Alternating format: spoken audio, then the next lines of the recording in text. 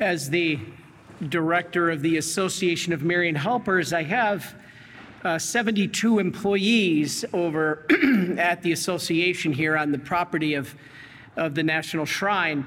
And every Monday morning we have a production meeting, and one of the things my staff always laughs at me the most, and they love it now that we're doing 9 a.m. masses, because it forces our meeting to be only 45 minutes. And the reason is they, Father, don't go off on a tangent. Don't go off on any more tangents, because as I think of one thing, I address this, and as I address this, I think of this. This is the only place in the New Testament that the writers go off on a tangent. Here he's talking about Jairus and his child, the little girl, and then all of a sudden Jesus is walking to the house, and all of a sudden this whole other story breaks out. And then we go back to the story of Jairus. It seems like this tangent, but it's really importantly placed, and its connection is very effective. Now let's look at what our message is. Now, only a miracle, there's two stories here, and both require a miracle. Why? Because one is dead, and the other one has tried everything to stop her bleeding. Gone to every doctor, every physician. For 12 years, nothing can work. So you got two needs of a miracle. One is dead, and one cannot be cured. Now, God usually works in our lives in very unspectacular ways. The fact that you got up is a miracle, but to you is unspectacular. The fact that you went to bed last night, woke back up, have the ability to eat, sleep, breathe, taste, hear, see, smell, seems unspectacular to you, but is really spectacular. All right, so here's the thing. God usually doesn't work these spectacular miracles, even though those are. He usually just sees us through the day, which in itself is amazing. But sometimes, if our salvation is at stake, he does work a miracle. Now, every day, right here, is the greatest of all miracles. The miracle of a normal piece of bread and a drop of wine becomes the body and blood of Christ is a miracle. Every day. And like this woman, we physically touch Jesus. Right? All she wanted to do was physically touch him. And what we do in Holy Communion is we physically touch Jesus, just like this woman did. And it is a miracle. We are healed through the Eucharist. Now, this woman was bleeding, meaning everything she touched was unclean. That's why she only wanted to touch his garment. You know, when I first started coming back to the faith, somebody said to me, Chris, you want to go to the hem of the garment tonight? I'm like, the what of the what? Yeah, the hem of the garment. It's a healing service. And I was like, what is that? It's based on this, that just this woman just touches, not Jesus himself, because she was unclean. She didn't want to touch himself. She just wanted to touch the hem of his garment. So in humility, she wasn't worthy to even touch him. Now comes Jesus. And not only does he not get unclean, he touches her and makes her clean. He flips the law on its head. Jesus is here effectively, basically putting an end to the Levitical laws in the way that we know them, the ritual of the cleanliness and what defiles a person. Now, this is the new identity of Israel. Not the law of Leviticus, but Jesus Christ in his church through the healing of sacraments. I told you all before, if I do nothing else in my entire life, but I die, it is to teach you the importance of the sacraments. The sacraments are what make our faith special. They're not just symbols. They are actual grace that you only get here in the church. But Father, I don't need the church. Yes, you do. I do. We all do. And this is what we are talking about Brother Jeff, who's one of the good Catholics buried in the back here that you can't see. Yesterday we were talking, and he was with Brother Mark actually on this conference over the last month. And he was saying the leader of this conference was pointing out that by the very fact of our baptism, by the very essence of our baptism, we have the power to heal the sick, cast out demons, and raise the dead. You're probably like, huh? Yeah, this is Matthew 10:8. You will heal the sick, cast out demons, and raise the dead. By virtue of what? Your baptism, a sacrament of this church. Now, Brother Jeff said that this instructor pointed out that the key to that, we'll say, well, Father, I can't raise the dead. I've never even healed the sick. Brother Jeff was pointing out that this guy made the point that you have to get out of the way. You have to realize that it isn't you who is healing the sick. It's God.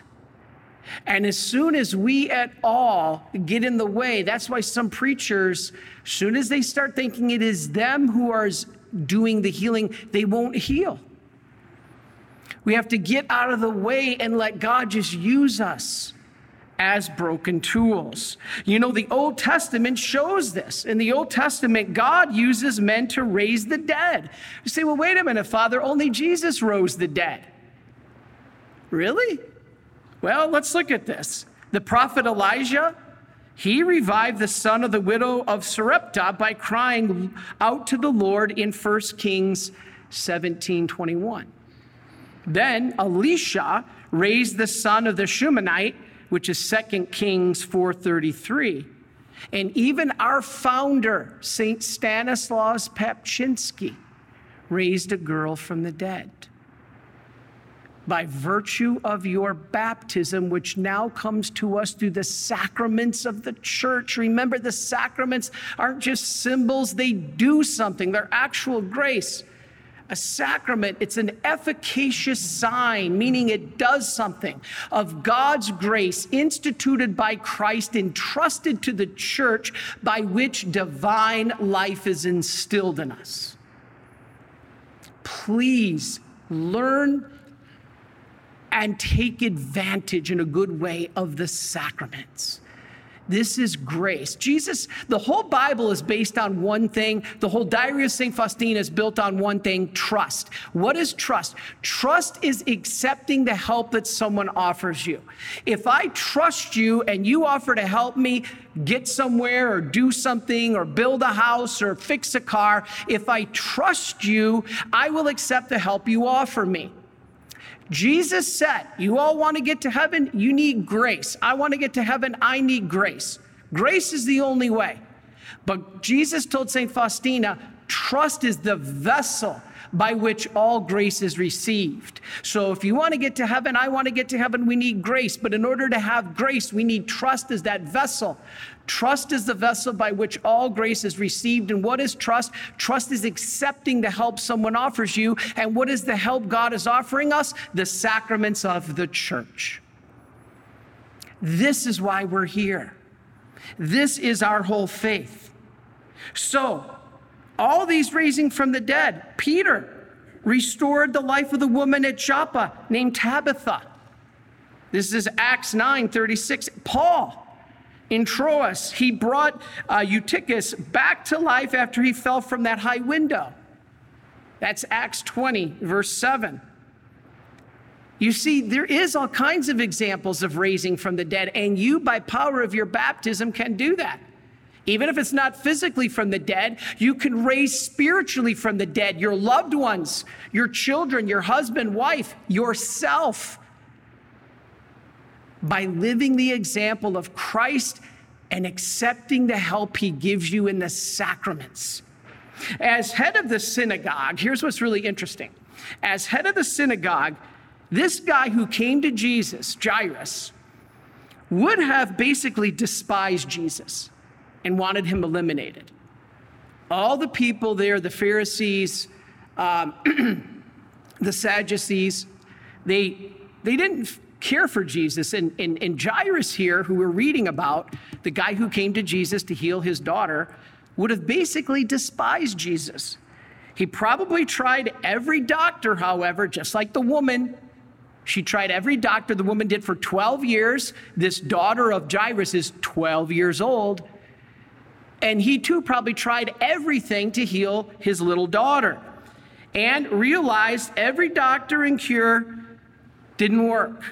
So he probably came to Jesus as a last resort. Now, here's the thing. He probably came in desperation because his daughter wasn't getting healed. This is probably one of the reasons God allows suffering. Because only when we realize and hit desperation do we end up turning to God. And God says, you know what? If you have to suffer a little bit in this world to come to me for eternal salvation, I don't want this, as postulant Jeff read in the first reading. God doesn't want it. In his ordained will, God doesn't want sickness and death, but in his permissive will, he allows it because many times a greater good will come from it, and that greater good sometimes is us turning to him in a time of need. And this is what Jairus just did. What a message. So he came to Jesus. He really didn't have a good motive. His motive was, you're my last resort. It was not out of love, but he had nowhere else to go. Now, why is this important? Well, okay, look at the response of Jesus. If it was one of us, you or me, we probably would have said, you know what? When things were good, you wanted to kill me, right? Now you want my help? This is the human nature in us, our broken human nature. Jesus might as well could have refused this man who came to him like that, but Jesus didn't. He bore no grudge. Basically, here was a man who needed his help, and Jesus received him. This is how we are to do. This is forgiveness. Jesus had no traces, oh, my pride was injured, or you hurt me. He didn't have an unforgiving spirit, and neither should we. This is going to happen to you if it isn't already in your life. The woman also came to Jesus with an impure motive. The first guy came because there was no other result or no other alternative but Jesus. And the second woman came for another impure motive. She came because she didn't have so much faith as superstition. She believed if I just touch this tassel, it's kind of superstition in a way. The woman came with this kind of impure motive like Jairus. She came with what seemed, as I said, more kind of like not a pure faith, but I don't know how to call it superstition, but just something else. And this is where we Catholics got to be careful, knowing that it's not a statue that saves us, even if the statue is oozing oil. It's God. This is important. Jairus came to Jesus in the wrong motive, and the woman came with an inadequate faith. Now, it doesn't matter, however. They both came. It doesn't matter how you come to Jesus, it matters that you come. You know, a lot of people I've met over the years have said to me, Father, I don't go to church because I'd be a hypocrite. I'm a liar, I'm a stealer, I'm a cheater. That's exactly why we need to go to church. We need to go to Jesus, who is found in the church in the sacraments, just like Jairus and this woman. No matter how inadequately or imperfectly we are, his arms are wide open. This is the lesson. We do not have to wait to ask God to help us until our motives are pure and perfect and full of faith. Well, I'll go to church when I really feel it. Love is not a feeling.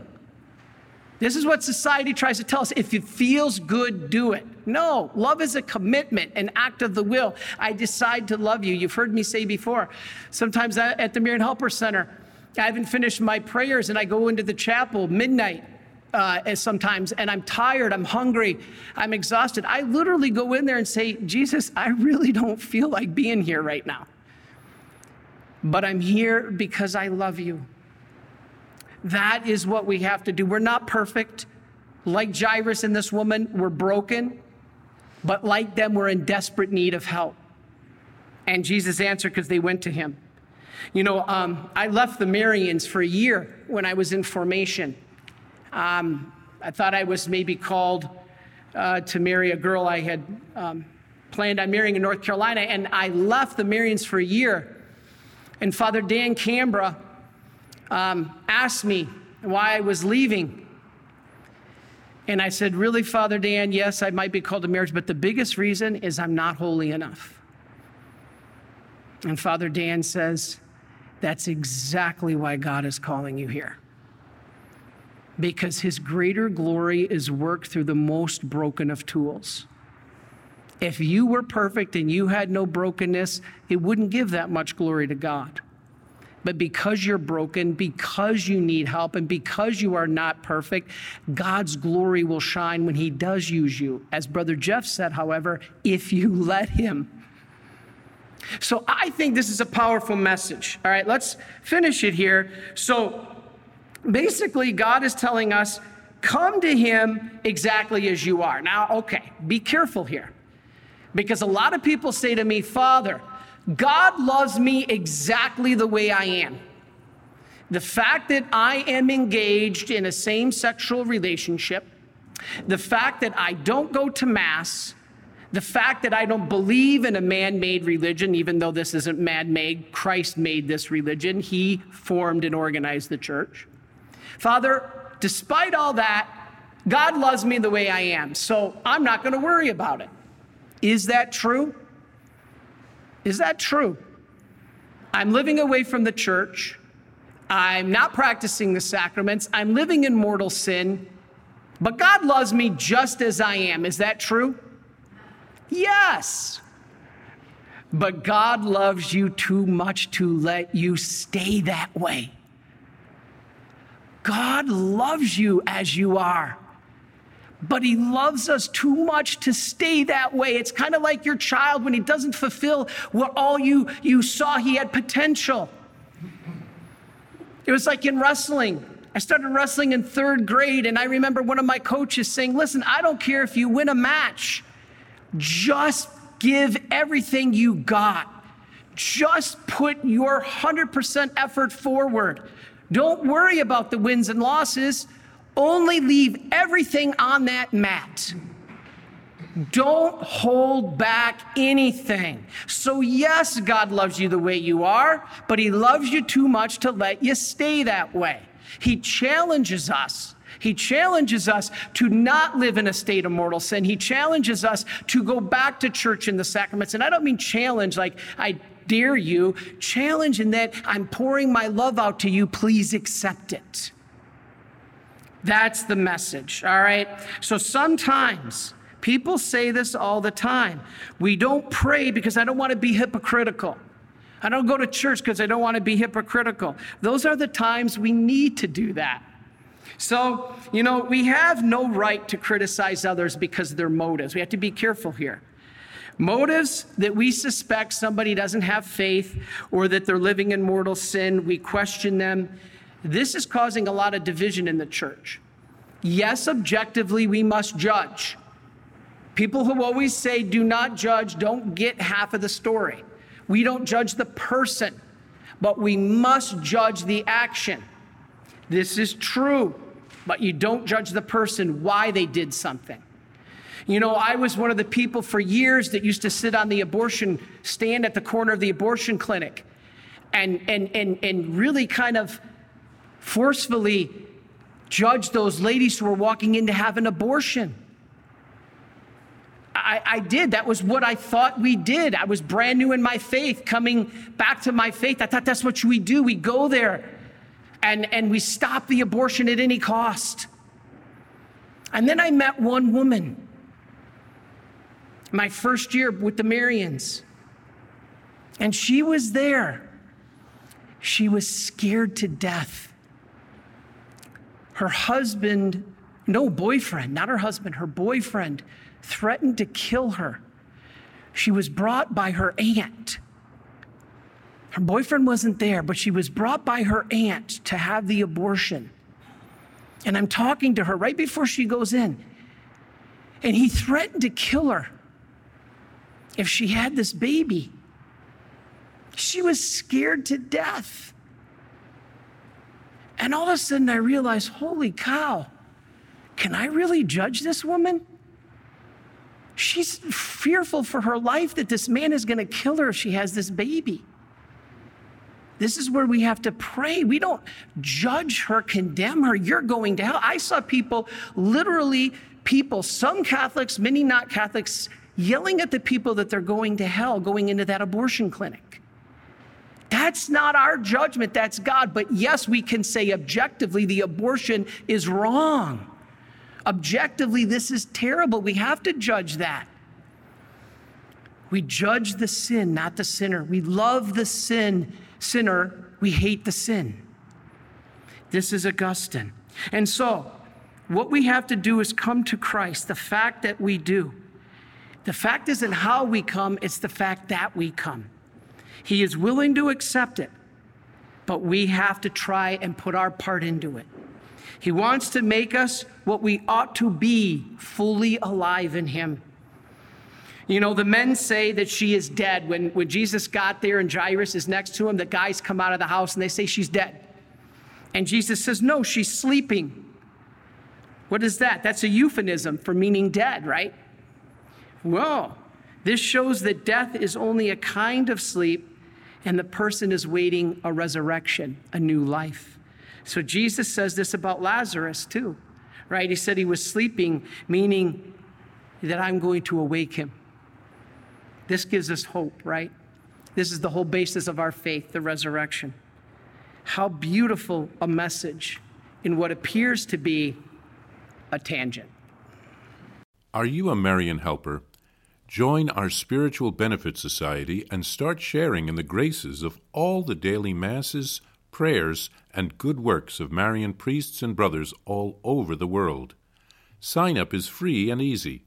Simply visit micprayers.org. That's micprayers.org. Thank you, and God bless you. Please follow or subscribe to this podcast to receive the latest episodes and updates. If you have been blessed by this podcast, I invite you to leave a review. Reviews greatly improve our podcast ranking and will help spread this podcast to other people throughout the world. Are you enjoying this podcast? I invite you to listen to more shows brought to you by the Marian Fathers of the Immaculate Conception. Join us daily for enriching spiritual content, which will help you on your journey with Jesus Christ. Simply visit DivineMercyPlus.org for a complete list of our shows. That's DivineMercyPlus.org. Are you a Marian helper? Join our Spiritual Benefit Society and start sharing in the graces of all the daily masses, prayers, and good works of Marian priests and brothers all over the world. Sign up is free and easy. Simply visit micprayers.org. That's micprayers.org. Thank you, and God bless you.